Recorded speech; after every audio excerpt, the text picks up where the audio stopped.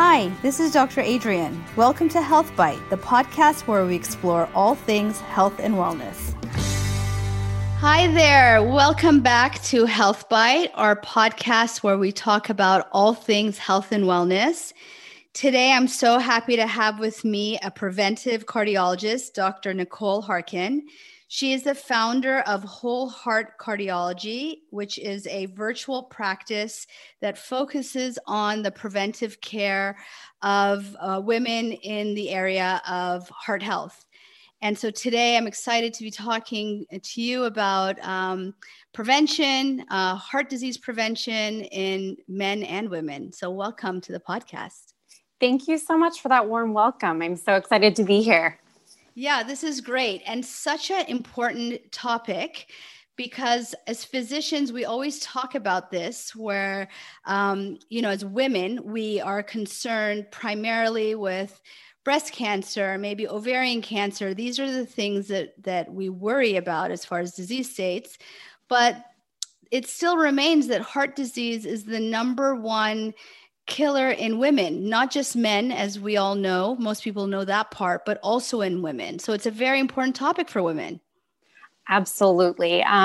It's incredible that it's still an underrecognized fact that about 1 in 3 women will die from heart disease, and it's responsible for more deaths in women than all cancers combined. So it's such an important topic to bring awareness to, and I'm really excited to be here to talk about it. Yeah, so that's really remarkable that it is more deadly or lethal than all cancers combined. But of course, there's a very positive note here because there's a lot that can be done as far as prevention. This is not one of those diseases that sneaks up on you and that we can't do anything about. But in fact, we can really be empowered as women because there's a lot that we can do to reduce our risk. Absolutely. And that's one of the really exciting things. I think we're in a really interesting time in medicine right now where there's just so much coming out about not only sort of pharmacologic, meaning medicine that we can use to help prevent and reduce our risk of heart disease, but also increasing awareness of different lifestyle measures and things we can do to reduce our risk. I mean, I have patients come in and so many mistakenly believe that because their father had a heart attack or, everyone in their family seems to have heart disease, that it's just going to be their destiny. And it's really one of my favorite visits to have because I think we can really be empowered to realize that genes are important, but they are not destiny. And there's so much we can do to alter our risk. Yeah, I think that's a way in which you and I, Nicole, are really aligned because even though we are practicing Western medicine and are more than happy to prescribe medication, we also prescribe lifestyle measures because those lifestyle measures sometimes even do better than medication in reducing our risk, right?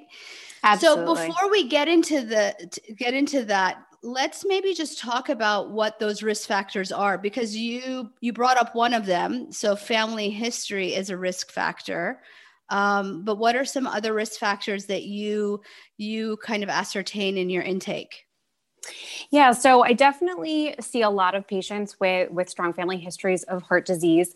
I'm also a clinical lipidologist, so I tend to, which means I am also boarded in the study of cholesterol, which essentially means I'm just an incredibly dorky doctor, really. But yeah. It's also important to note, though, that it's not just a risk factor in your parents at any age. So if your dad had a heart attack when he was in his 80s, that doesn't put you at risk. Absolutely. So we really look at family history of a heart attack or stroke before the ages of 55 in men and 65 in women. So really, we think that that's more of a genetic component. Whereas if your grandfather had a heart attack at 80, yes, that's important. But it doesn't. It's very likely that there was a lot of lifestyle factors at play there, and not necessarily genetics. So we look at those quote unquote premature heart disease ages. So that's one big factor. And then other risk factors are I'm sure many of your listeners have heard of them: high blood pressure, high cholesterol, being above our ideal body weight, which is over the BMI, or the body mass index. Over 25 is overweight, and over 30 is considered obese.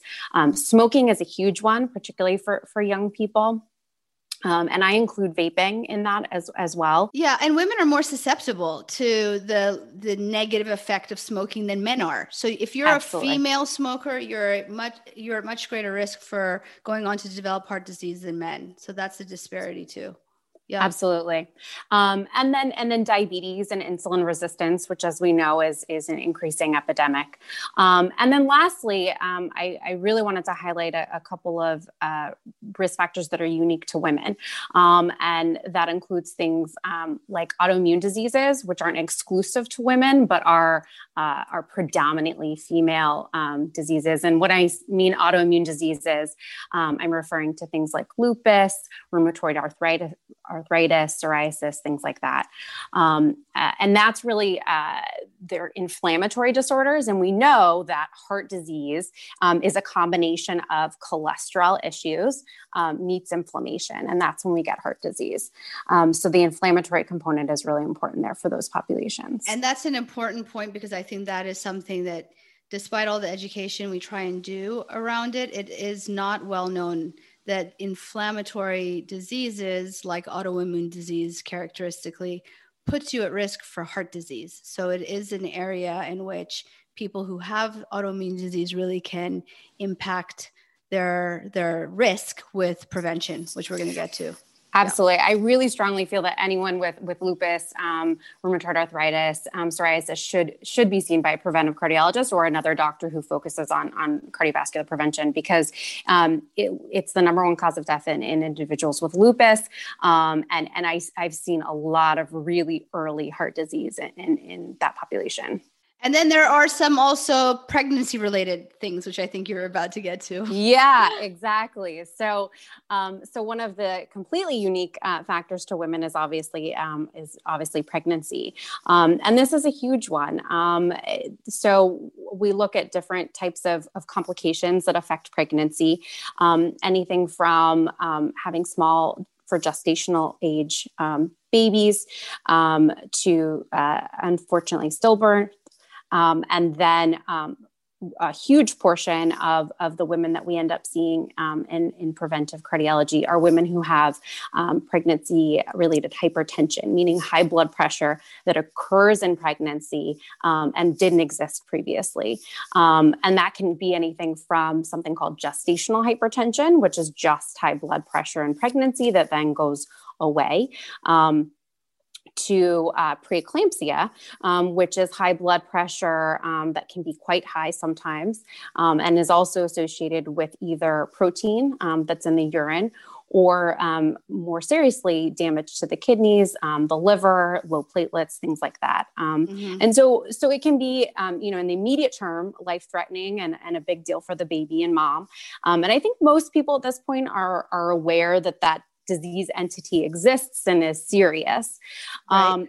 But what's less commonly known is that even after delivery and after, the immediate threats of preeclampsia and hypertension are no longer the case, women are actually at increased risk of having heart disease or stroke later in life.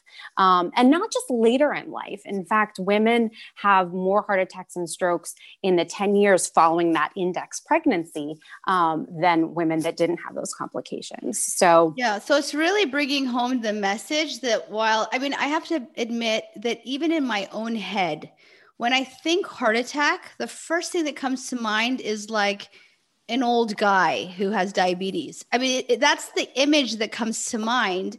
But the fact remains that young women have risk factors, and we didn't even know this like 15, 20 years ago. I mean, I never learned about these risk factors in women in medical school. And now we know that these are in fact risk factors in women. But again, they are risk factors that we can act upon, and we can change the trajectory of that risk. Absolutely.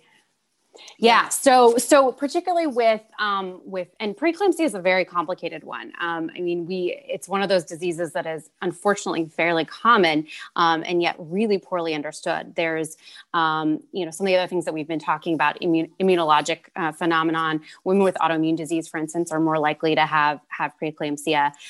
There's genetic components. So if your mom or your sister had preeclampsia, you may be more likely to have it. And then there's, the cardiometabolic risk factors that we talked about previously that also can put you at risk for this. But, it's certainly an entity that we really need to learn more about. And at this point, the ACOG, which is the American Association of Gynecology and Obstetrics, they actually recommend that following a pregnancy that's complicated by preeclampsia, that woman should ideally be referred to a preventive cardiologist or an internist for really, thorough cardiovascular, cardiometabolic workup, and then being able to modify these risk factors, because this is such a critical time where we can, and everyone's focused on baby at that point, yes. And that's just our society. Yes, that's what I was going to say. Yes, we're all worried about baby, which is understandable. But we really have to focus on mom too. And obviously not just cardiometabolic risk and things like that. There's so many other things. But mom, in particularly if she's had a complicated pregnancy, really needs to be a major focus for sure. So we have, and I don't know what the numbers are myself, but quite a large number of women who either have preeclampsia during pregnancy or gestational diabetes, which is also really common, which is, yes, diabetes that comes up only during pregnancy and goes away afterwards. But the fact that the hypertension or the diabetes has gone away after the pregnancy, to your point, doesn't mean that they aren't at risk. And so they should, even at a young age of being a woman of childbearing age, start to think about preventive measures. So what are the classes or the areas of prevention that you talked about to these women who are at greater risk? Right. So I think it's just such a unique window of time where we can really, because most of these women who've had these pregnancies complicated by, as you said, just gestational diabetes or hypertension or even preeclampsia, they're young, right? And so by most of our standard risk calculators, so when most people go to see their doctor will pull up a risk calculator with their different risk factors and say, you're at high risk or low risk or intermediate risk. And so we should prescribe X based on that.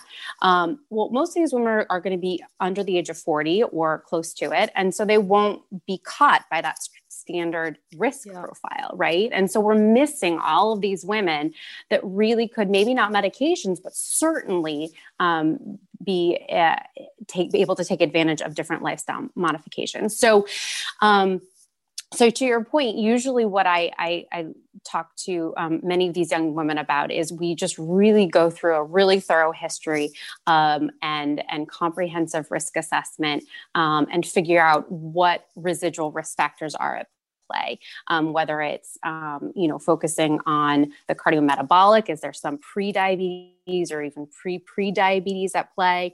How can we change our diet and our exercise to focus on that? Certainly if a woman's smoking, that should be a really big trigger to say, look, you're at much increased risk. It's an easy one, right? Low hanging fruit. It's tough to do. Don't get me wrong.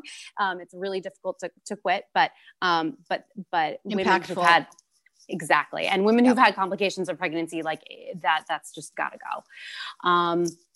And then looking at cholesterol disorders, certainly have a lower threshold to really work on a plant forward or plant-based diet and get the cholesterol down as much as possible. And then really focusing on aerobic activity and getting in at least 150 minutes of moderate intensity exercise a week that the American Heart Association recommends. Yeah. So we talk about diet, we talk about exercise, and I think in the minds of everybody that falls under the category of weight loss, which is important, but diet and exercise independent of weight loss have positive effects on blood sugar, blood pressure, blood cholesterol.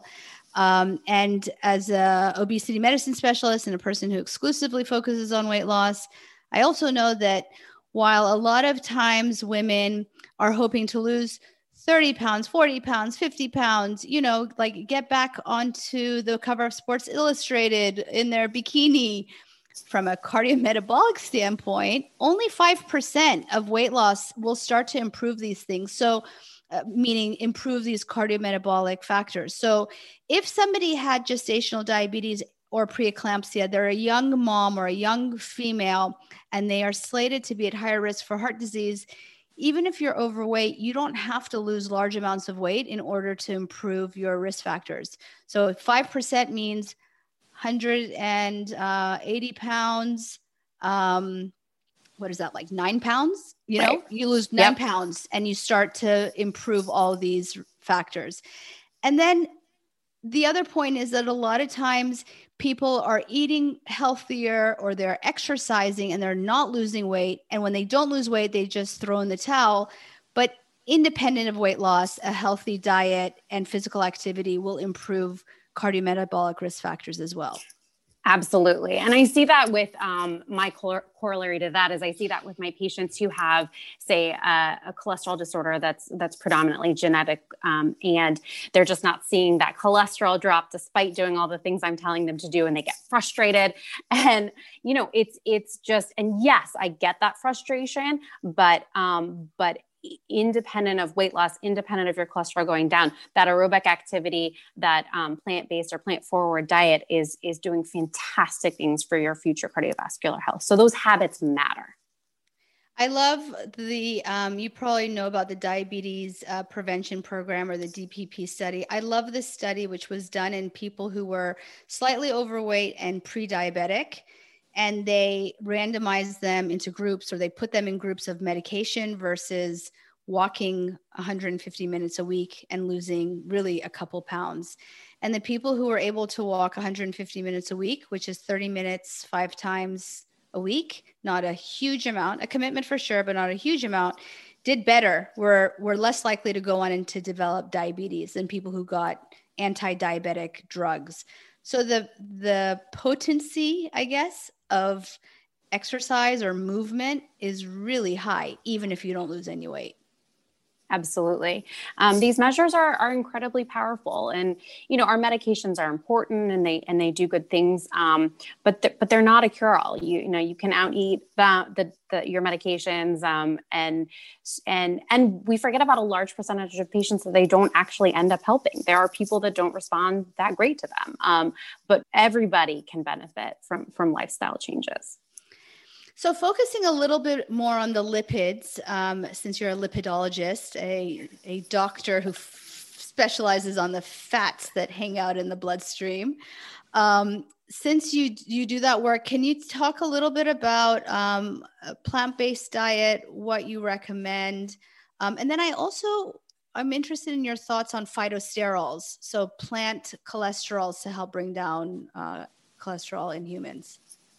Yeah. So, for my patients that I see with cholesterol that's higher than their ideal target, which for most people is around 100 milligrams per deciliter, I like everybody to be below 70 at least. This is for LDL specifically. Correct. Yeah. So with regards to cholesterol, I focus typically on the LDL, or the low density lipoprotein, which is the bad cholesterol. And I like that everyone to be below 100 milligrams per deciliter.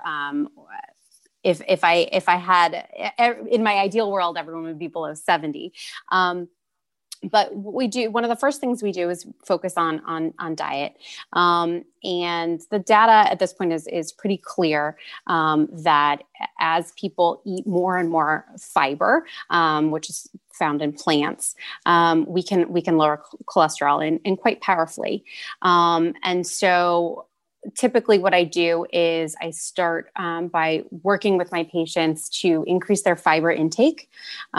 We should all be getting around 30 to 40 grams of fiber a day, which no one is getting. I think 3% of Americans are getting the recommended amount of fiber. And so that really helps lower cholesterol and powerfully. And I want to just clarify that when we get blood tests, because there's so many different numbers that come onto that cholesterol panel, there's three main ones I think that people should be aware of. There's the total cholesterol, which is TC. Usually it's shown as TC on the lab sheet, where we like that usually to be under 200. There's LDL, which is the one that Dr. Harkin just referred to, which we would like that to be lower, under L for lower, right? Under 100. And then the HDL, which is the good one, we like that to be higher. And what's your recommendation for women? You like that to be? You know, the HDL one is a tough one. Maybe that's a whole nother podcast for us at some point. Yeah, there's some controversy there. It is, but in general, it's associated with a protective effect. We no longer think that just mostly because all of the studies that we've tried to do where we've introduced medications to raise the HDL, we've never shown any benefit. So, you know, it makes me happy when I see a 50, 60, 70,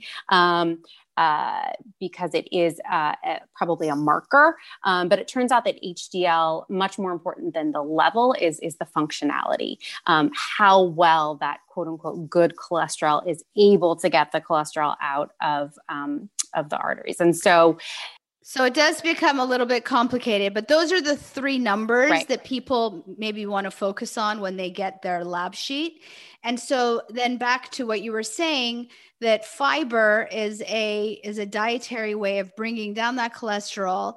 And you mentioned plants, but I also want to emphasize like beans and legumes, because we are such a carb-fearing nation. That we lump like garbanzo beans with Pop-Tarts. They're both carbs, but they're different kinds of carbs, right? And so I think you can get that 30 grams or 15 grams of fiber from like half a cup of garbanzo. I mean, garbanzo beans are an excellent source of fiber, or other beans for that matter, right? All beans. I love them all. So whole grains, oats, brown rice, any of that stuff, any bread that has whole grain on it.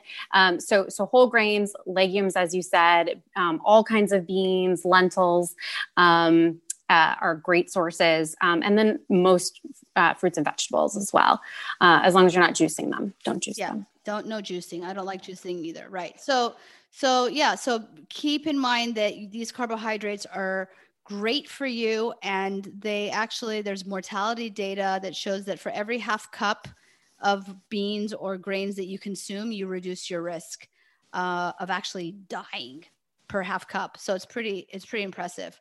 It's powerful stuff. Absolutely. Other sort of cholesterol lowering nuts, almonds and walnuts, and then soy, actually. That's another thing that everyone's afraid of, but soy can lower cholesterol as well.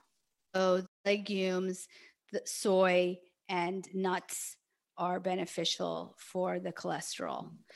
So all of that is great. And then also reducing, red meat, of course, and animal protein in general. Although I, as a weight loss specialist, have a little bit of trouble with the proteins. I do recommend lean animal protein, lots of fish, eggs, and some poultry, because the protein is so important in helping satiate people. So if they're not eating a lot of that protein or not incorporating it, then they tend to get more hungry. And the nuts and the good fats, while they're good for your cholesterol, if you're consuming too much, they're caloric. So I always tell people, of course, a bag of almonds is better than a bag of chips. But if we're eating the entire bag of almonds, it's going to have the same effect on our weight. And weight is kind of, in my biased way, the umbrella under which I see a lot of these things. So you may be eating a better plant-based diet, but if you're not mindful and you're gaining weight with a plant-based diet, and I do have a lot of patients who go vegan/vegetarian and gain weight, you're not going to see that benefit to the cholesterol. So great. I love that. And then the next thing I want to talk about a little bit is sodium, because sodium is so important. And one thing that I have brought up in other podcasts that I found during our time in quarantine, which we are recording in our time in some fashion of quarantine, is that when people initially went into quarantine and weren't able to eat out, I found that my patients' blood pressures plummeted because the average sodium content of a meal, this was published in JAMA several years ago, is like over 2,000 milligrams of sodium, which is what we should be getting in a day. So when we cut out sodium or reduce it by eating out or not adding table salt, that's really powerful too for our risk factors. Absolutely. So the DASH diet, it's the dietary approaches to stop hypertension. It focuses on two main components. One, kind of what we've already talked about, sort of the getting more plants, whole grains, legumes, vegetables, fruits, etc. And then the other component is lowering the salt. So absolutely, the number one recommendation I always give my patients, not just for salt, but definitely for salt as well, is home cooked meals. Packaged and processed foods, as well as food that's eaten out in a restaurant, are just incredibly high in sodium. And we're looking for people to have less than 2,000 milligrams of sodium a day, ideally less than 1,500 milligrams, and that's really hard to do if you're eating any meals out. And the milligrams, the 2,000, the 2,500 milligrams of sodium, isn't it roughly like half a teaspoon of salt? What does it translate into?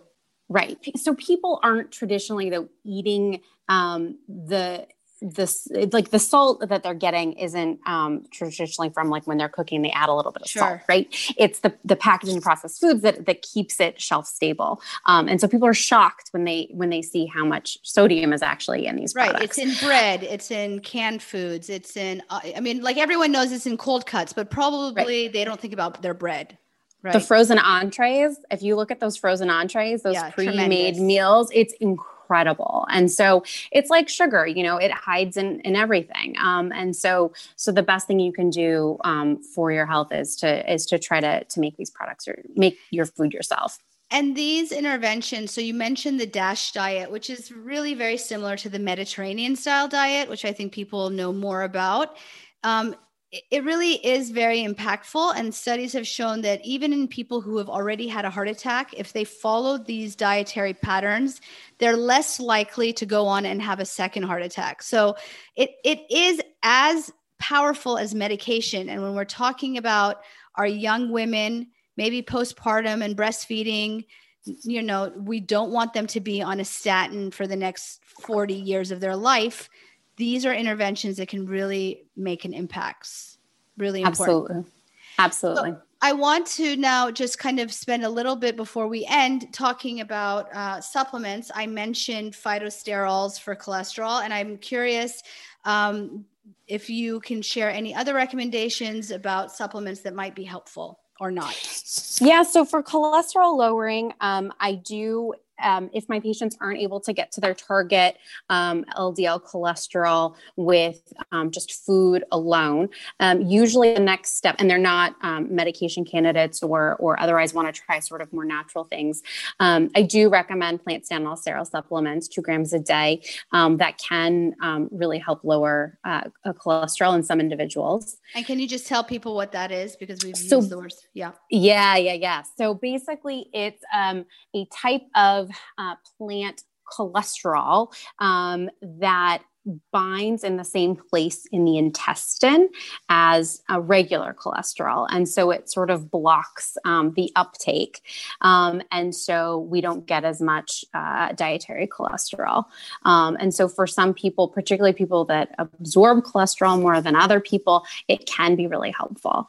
So that's one potential option for some people. And then the other option is to just get even more fiber. So there's fiber supplements. There's also a lot of my patients, before I really do fiber supplements, I usually do just adding ground flax, 2 tablespoons a day.